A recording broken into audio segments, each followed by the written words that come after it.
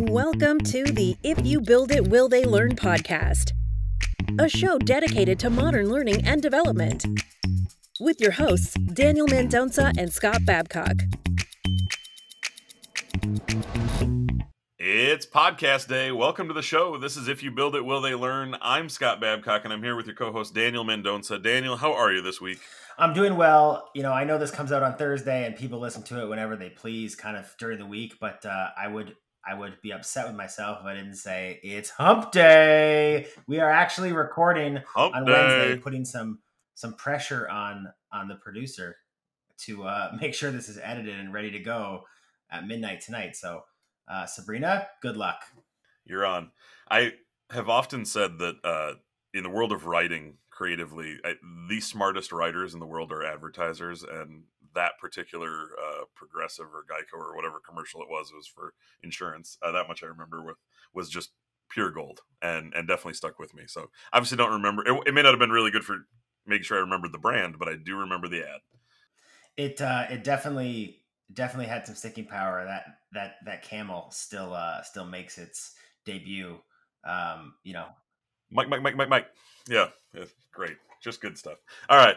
Not what we're here to talk about today, but we do have a jam-packed show for our 32nd episode. We are just cruising right along. We want to start with our question, though, for today. So Sabrina has gone to the vault of all of our question options and presented us with what is the biggest factor that motivates us when it comes to learning in the workplace or in general? Yeah, I think in general for me, I'm a person when we talk about fixed and growth mindset or, mastery versus movement. I'm somebody who I live in kind of both areas, but I always like to be progressing forward. So even if it's an article about a sport that I'm watching or a show that I'm into or anything really, I'm always trying to just gain a little bit more knowledge about the things that I'm interested in and the things that I love. So in this case, it could be learning and development. That could be work. It could be soccer for me and coaching, or it could just be The Mandalorian, which we've talked about before, or the Marvel Universe and learning more information and learning some tidbits and the way everything functions. For me, I think having a background in education, I've just always kind of lived my life by a little bit of a mantra, just learn something new every day.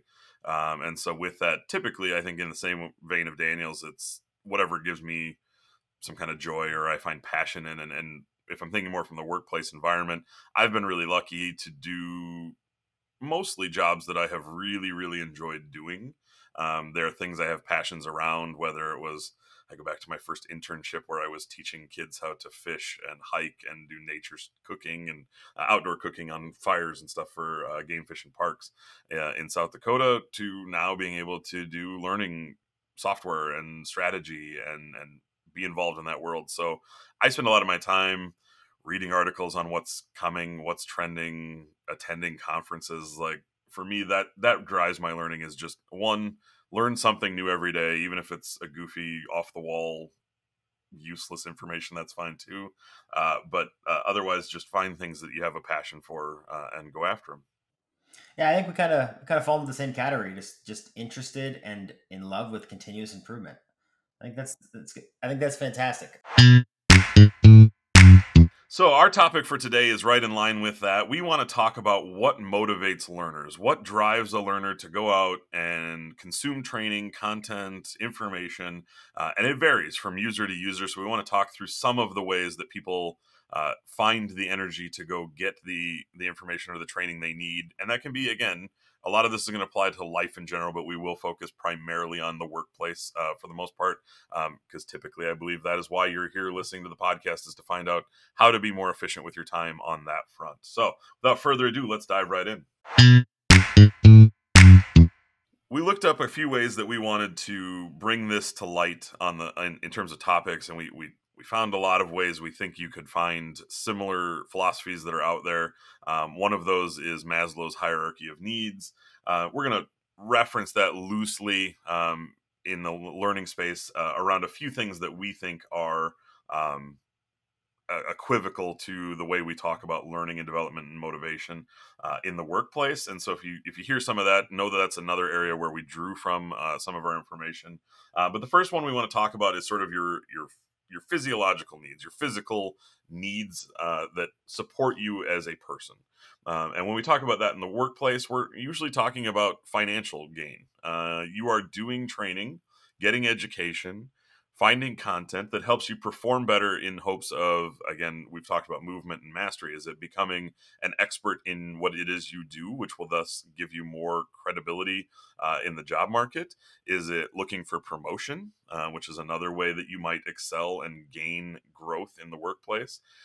Or is it that you're gaining certifications, which again give you that industry level of expertise or mastery, which gets you recognized again for more advancement within the workplace. So when we talk about it, typically we're going to talk about those kind of eligibility components for what drives someone to learn. I think when you talk about physiological, I start to think about like the traditional education system a lot. So even if I use like, and I don't understand the education system a ton in the United States, but in Canada, you go in, you get your undergrad degree, you go to teachers college, so then you can become a teacher, whether it's in primary or secondary or whatever that may be. But then a lot of teachers then go get masters and take additional courses because it ups their pay grade. It allows them to teach different things, interact with students in different ways, be allowed to teach different subjects, etc. So it allows them to do more, make more money, and be at a higher pay grade. So I think that's one way, in the traditional education system. But on the other side of things, I think if you look at the workplace and making more money, I think when teams are constructed and you have individuals who maybe, let's say, are project managers or product owners or just business analysts, like there's opportunity based on education and experience to become a team lead and or get promoted, but even in your own role.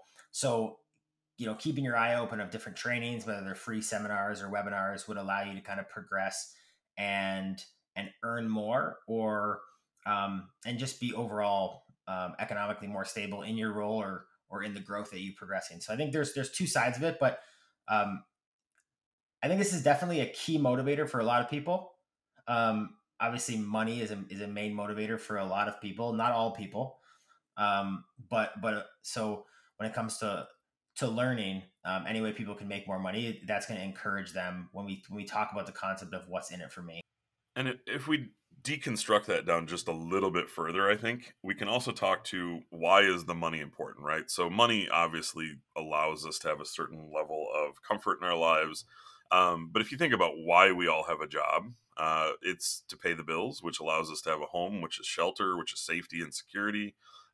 It helps put food on the table, right? We all need to eat and feel nourished in that way. So money in and of itself is probably the thing that we're most focused on as sort of the base level. But what that ultimately allows you to do is provide for yourself, for your family, to be able to afford the car you drive or the food you eat or the home you live in, to put clothes on your back, that kind of stuff. And so when we really break that down a level further, that's really the goal here too. This is a livelihood component to your motivation.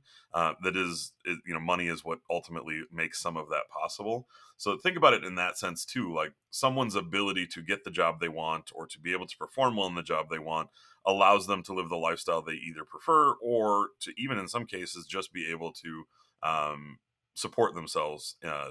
Again, really physiologically with those shelter and food components as well. So it can go a little deeper. That gets a bit maybe in the weeds for the conversation, but it is ultimately the root cause. Our next one we want to talk about is really similar to what Daniel and I both described in terms of what motivates us. And we want to talk about what it means for you personally. And for a lot of folks, this is, I think, when we talk more adult learners, this is going to become more of a factor. I think if you asked your average first and third grader, which I have running around in my house these days, why they would train for personal reasons, they'd be like, I go to school because I'm told to go to school. They don't have that personal drive yet. But when we talk about adult learners, I think this starts to become more applicable to them as they start to get more interests and more passions, and they really understand the long-term gain for them. So let's talk a little bit about personal growth. and why you might want, what might motivate you personally. And really, it's wanting to do something that gives you satisfaction, right? So personally, on a personal level, being able to really address something you're passionate about, or that you have an interest about, or something you want to be able to talk more eloquently about with peers, or get involved in networking and community. But really wanting to just do something that makes you feel more satisfied in your day-to-day life. I think, this is probably the single thing that it's really random. It has nothing to do with my work day or anything that I'm super passionate and progressing or growing about. But in the more recent years, we all know that I'm a soccer fan, but I've really started to watch basketball as like a form of entertainment. I've really just enjoyed it. Obviously, with the Raptors winning the championship, that was a big part of me getting even deeper involved. But someone asked me like, "Hey, you're pretty knowledgeable on stats and this thing," and then it said, why do you know so much? And I said, I just know enough, and I continue to stay on top of it so I can debate with my coworkers. And that's probably a big part of it. And I think just overall, for just personal enjoyment, I love to know so I can have conversations. I personally stay up on all things sports and entertainment because I'm constantly interacting with people in my day-to-day job, whether it's my coworkers or it's clients, and being able to interact about all sorts of different interests and things are a big part of my ability to build a relationship. So from a personal growth perspective and just entertainment, or just feeling comfortable in a conversation, that's really important to my personal development. So very unique in that sense, but I think just overall, I just like to be able to have conversations with individuals on different topics that interest me or interest the people that I'm speaking to. And I'm sure Sabrina could easily confirm that this is part of the way we start every one of our episodes, is Dan and I just going on a random rant about something. And it varies from show to show. And she's always like, why do you guys know this stuff? And the reality is just, I don't know why we know it, but it's something we've gotten on a rabbit hole of looking up an article or reading a sports line or checking the box scores or whatever it is that allows us to just have that information. And I do think that's part of it. Daniel brings up a good point. When you talk about the personal level, it reflects on his job and mine as well, where we're talking to people around the office, but we're also talking to clients, and we talk to a lot of folks from varied backgrounds and with clearly different interests and things like that we always want to be able to just have a natural dialogue with them. But that's a part of why people do get training as well for themselves. We talked about like promotion and the ability to expand and grow in your field or your job. But sometimes it's just a personal confidence level, wanting to feel more comfortable in your job. It may not result in more money or a promotion. Long term, it might, but in the short term, it might just be, I want to feel confident when I go to work every day, whether it's having that dialogue with, a technician or a software engineer who speaks a different language in many cases for me. So I'll dig into just a few little tidbits so that I understand the acronym they're constantly using. A real life scenario from yesterday was me asking what they mean when they say certain stuff. And just getting a better sense of that. Sometimes you just do it for a personal reason, that is, I want to be more confident in my role. And I think that works well too. Yeah, I think confidence is a funny thing. And Scott, you brought that up. We've actually had a few requests from our team, like the team that I work with, primarily in client services, looking to take, some small courses or different things on software development so they can feel more comfortable when they're hearing our developers speak about things. And it's great to see, obviously, our team members want to just do that for their confidence level. It's got nothing to do with them being eligible for new roles or pay raises or anything like that. It's just about confidence and being able to be involved more in the conversation. And I think for a personal growth perspective, that is a huge part, just being more confident in that conversation and being able to speak to certain things that you're involved with on a day-to-day basis. Yeah, it builds that relationship with your peers, which just always makes the work-life balance easier when you're talking with folks, and especially when you're collaborating a lot. It's so much easier to have a productive dialogue when you're not asking for definitions all the time. So I love that, just from a personal ability to be a more productive part of the workplace on a personal level. Our last segment was really finished on a great segue into our third topic, which is the ability to be more social and be part of a community. And when you think about your personal comfort in joining that community, that's sort of how we finished that last segment. But wanting to contribute more into the conversation on a larger scale, whether that be your community at home, whether it be the different teams you work on in the workplace, wanting to be able to contribute in a way that adds value to their workday, which partially makes you feel better, but ultimately makes that relationship stronger. It makes them feel better about where things are headed. But that can be a huge motivating factor for people is, how do I interact with others and provide value back to them in their daily work or their daily activities, so that they can kind of almost in turn feel more motivated to also return that favor, if you will, by learning more about what we do. From a social perspective, there's a story, and I'm not sure if this is personal or social or it blends together, but it just popped in my head. So back when I was coaching youth sports, and Scott, you do this with basketball and you're involved in baseball and that. I'm obviously at the university level, so I don't talk to parents at all anymore, except in the recruiting process. But a parent called me up. I had a U15 player, and a parent called me up and said, "Hey, do you mind having coffee with me? It's really hit me, and obviously I played soccer and I was younger and whatever, but it really hit me that my daughter knows more about the game than I do, and it's bothering me because I feel like I can't connect with her because she's talking above my head a lot of times." And number one, it takes a lot for a parent to reach out and say that, because most parents just pretend they know more than their kid, regardless of if it's true or not. But I had a great hour-long coffee when we were allowed to actually go out places and share things, and not have a mask on. That was fun. But it was a great conversation because they literally genuinely wanted to learn, and they were asking questions about formations and shapes and tactics and why as a coach I asked her to do certain things. And it was great to hear that. And it was a genuine desire for this father to want to bond and be closer to his daughter on a social level in her interests, which I thought was fantastic. And I think it relates a lot to overall just I know one of our notes here is just like being able to connect and make friends. I think that's a huge part of it is my wife and I don't have all the same interests, but I try to at least understand her interests, and she tries to understand soccer, and that's definitely not her favorite thing. And but it's just that connection. And I think that's a big part of why we learn, so we can connect on different levels. And I think that's one of my favorite parts about being able to take on new information, especially at the youth level. And we say this a lot, and look, it's part of why I think most kids, when they're 4, 5, 6, whatever years old, they play something, right? They go out and they at least try something. And of course we do it because we want to see if there's an interest there for our kids. Is it something they'll enjoy doing?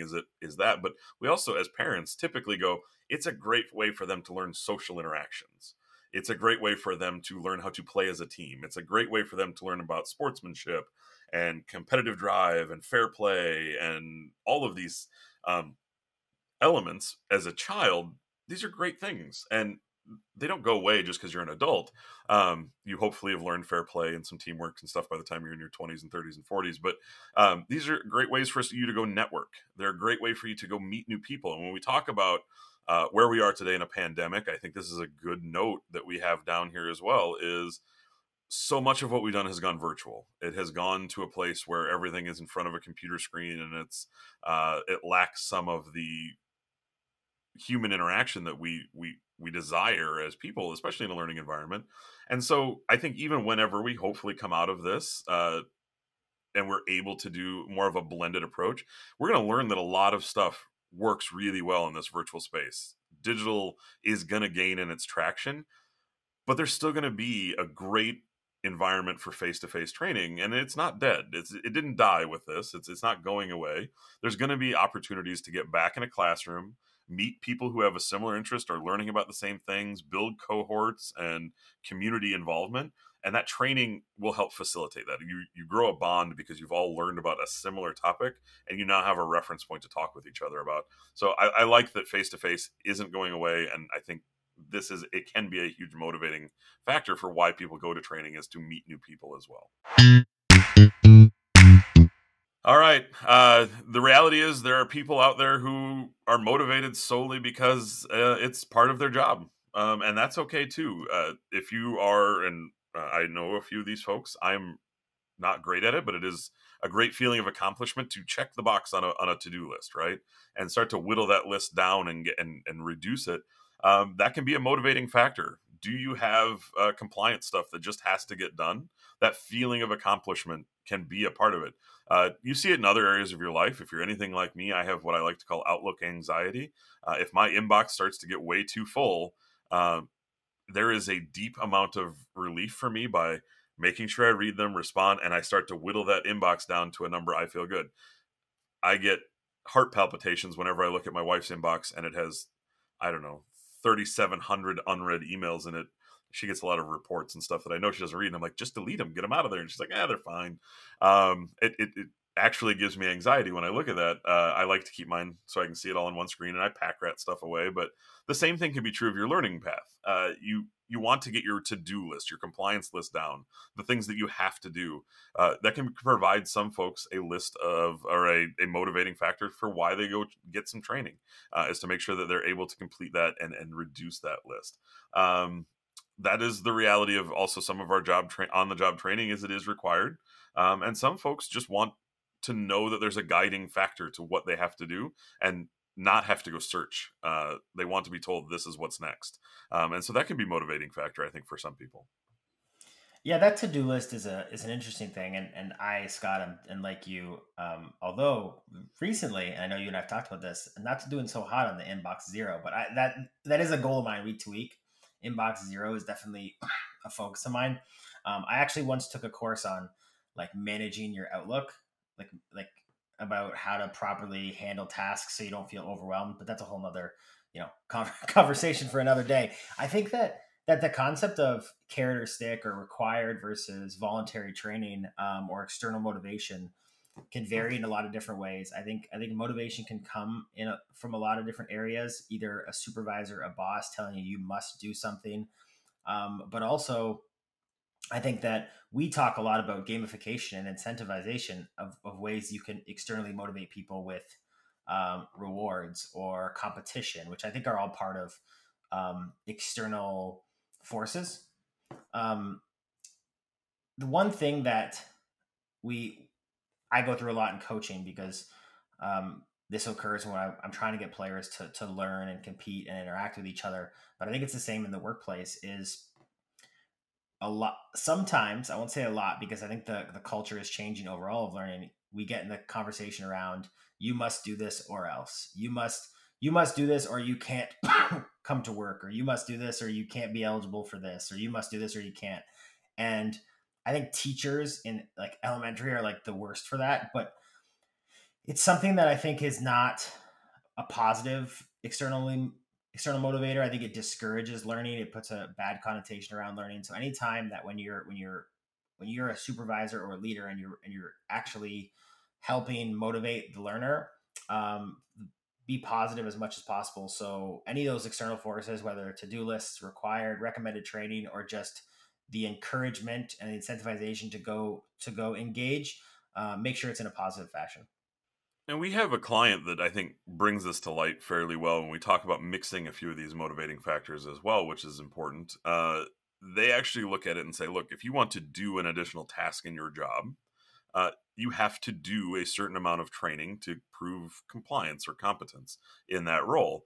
And these are smaller tidbits of additional work you can do, but you become essentially certified to be able to be scheduled for those work elements or whatever. And it's a way to sort of say, look, this is what's required if you want to do that. But it's not, you can grow in that fashion. So again, it leads a bit back to that kind of first segment where it can be work related for promotion or advancement or additional work opportunities. But it does require a to-do list to be able to accomplish that. And I think you're kind of mixing both. It's the external motivation of saying this is what you have to do, but there is sort of a payoff at the end if you accomplish that goal. So I think those are great ways to think about external motivation. Don't keep it as a punishment, and give people that sense of accomplishment for giving them a to-do list they can check off. The last one we want to talk about today is the reality is sometimes learning is fun. And that can be a real motivating factor for people. We've talked a lot about gamification, learning games, and some of those elements that enable people to learn.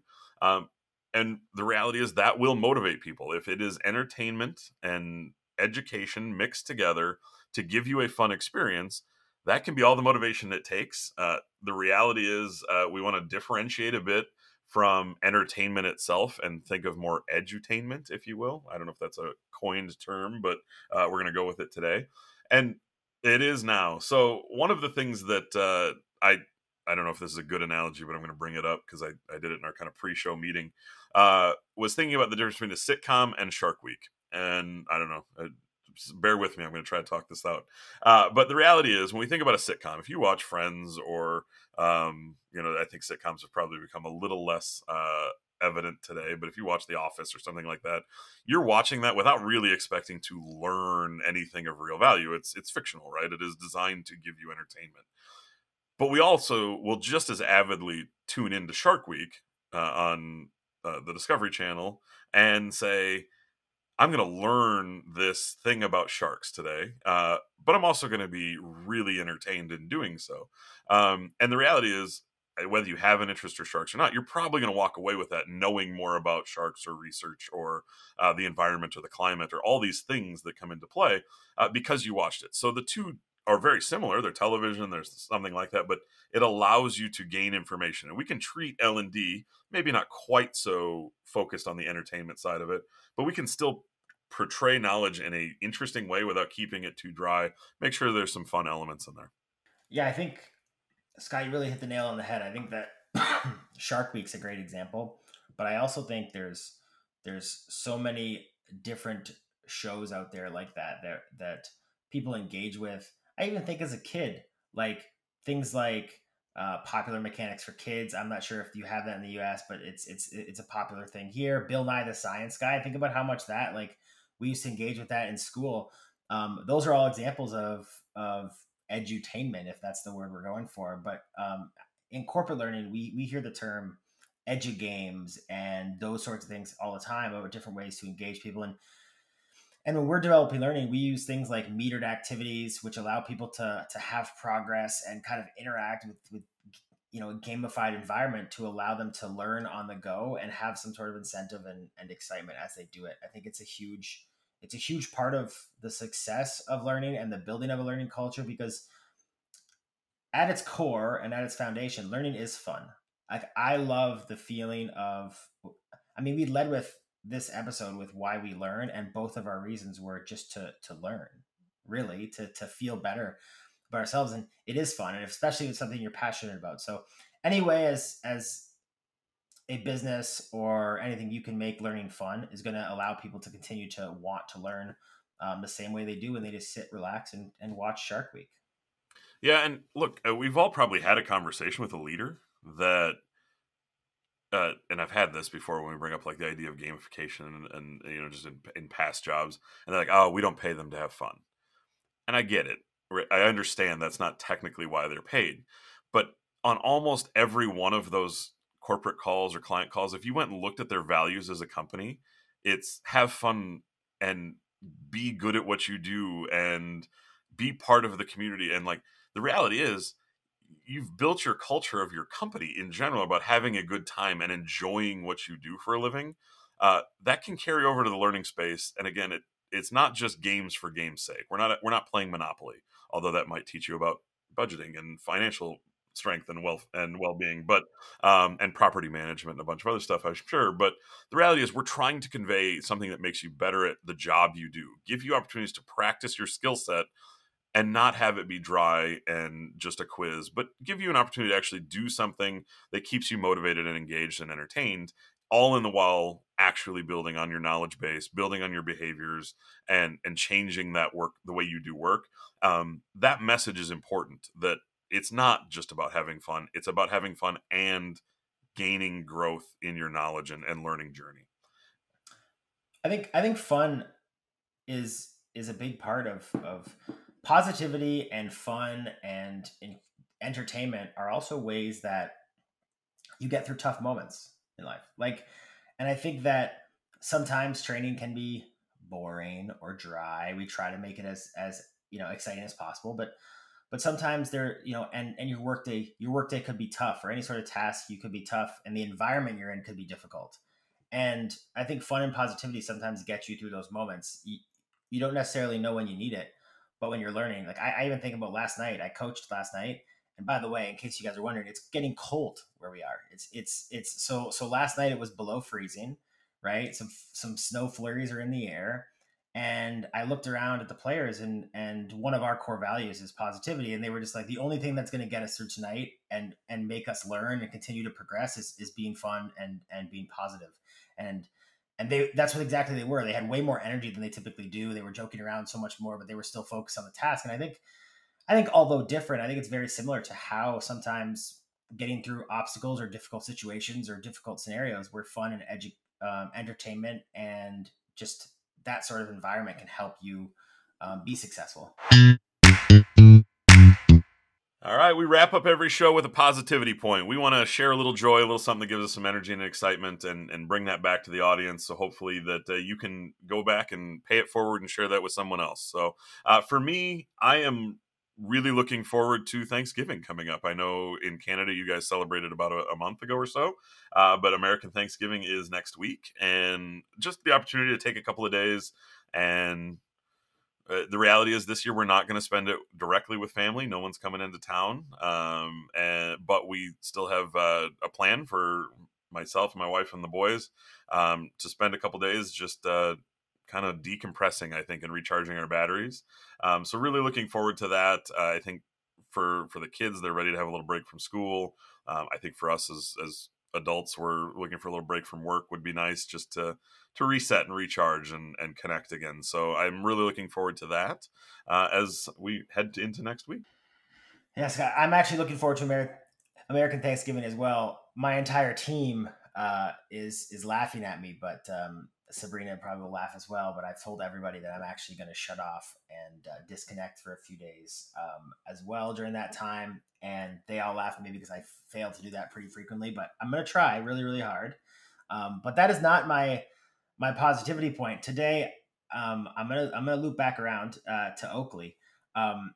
She just growing up so fast, but one of the things she's obsessed right now with, anytime music comes on of any kind. I mean, I'm talking about if I'm watching the football on Sunday and there is music in a commercial, she starts to like dance, like she starts to vibe. It's pretty funny. But also she's starting to understand what she's watching as well. So her favorite song right now is You're Welcome by Dwayne The Rock Johnson from Moana. So she hadn't seen Moana as a movie since I think Hillary watched it with her when she was like 2 weeks old. So I decided Hillary went out for a night out by herself the other night. So around 5 p.m. after the workday was over, I turned on Moana and she just sat there and cuddled in with me for the entirety of the movie, which is not something she does, and watched it. But every time a song came on, she like perked up and just started to like wiggle and dance and clap her hands. And it was just the cutest thing ever. And it was one of those daddy-daughter moments that I think like when I'm, it's her wedding day in however many years, I'm probably going to tell the story. It was heartwarming and definitely a positive moment in my life. That's awesome. Have you ever seen the video of Dwayne Johnson and his daughter? Yes. With yes. that, I love that she makes him do the rap from it, and she has no idea that it's him in the movie doing it. And no matter how many times he tries to tell her it is, she won't believe him. Yeah, it's amazing. Yeah. So if you need another little lighthearted moment, search the internet. I'm sure you can find that. It's a great deal that she just hasn't put two and two together that her dad plays Maui in the movie. So, by the way, just want to emphasize. I mean, I've watched a lot of Disney movies lately, but like Moana is a fantastic movie. It's solid, real solid.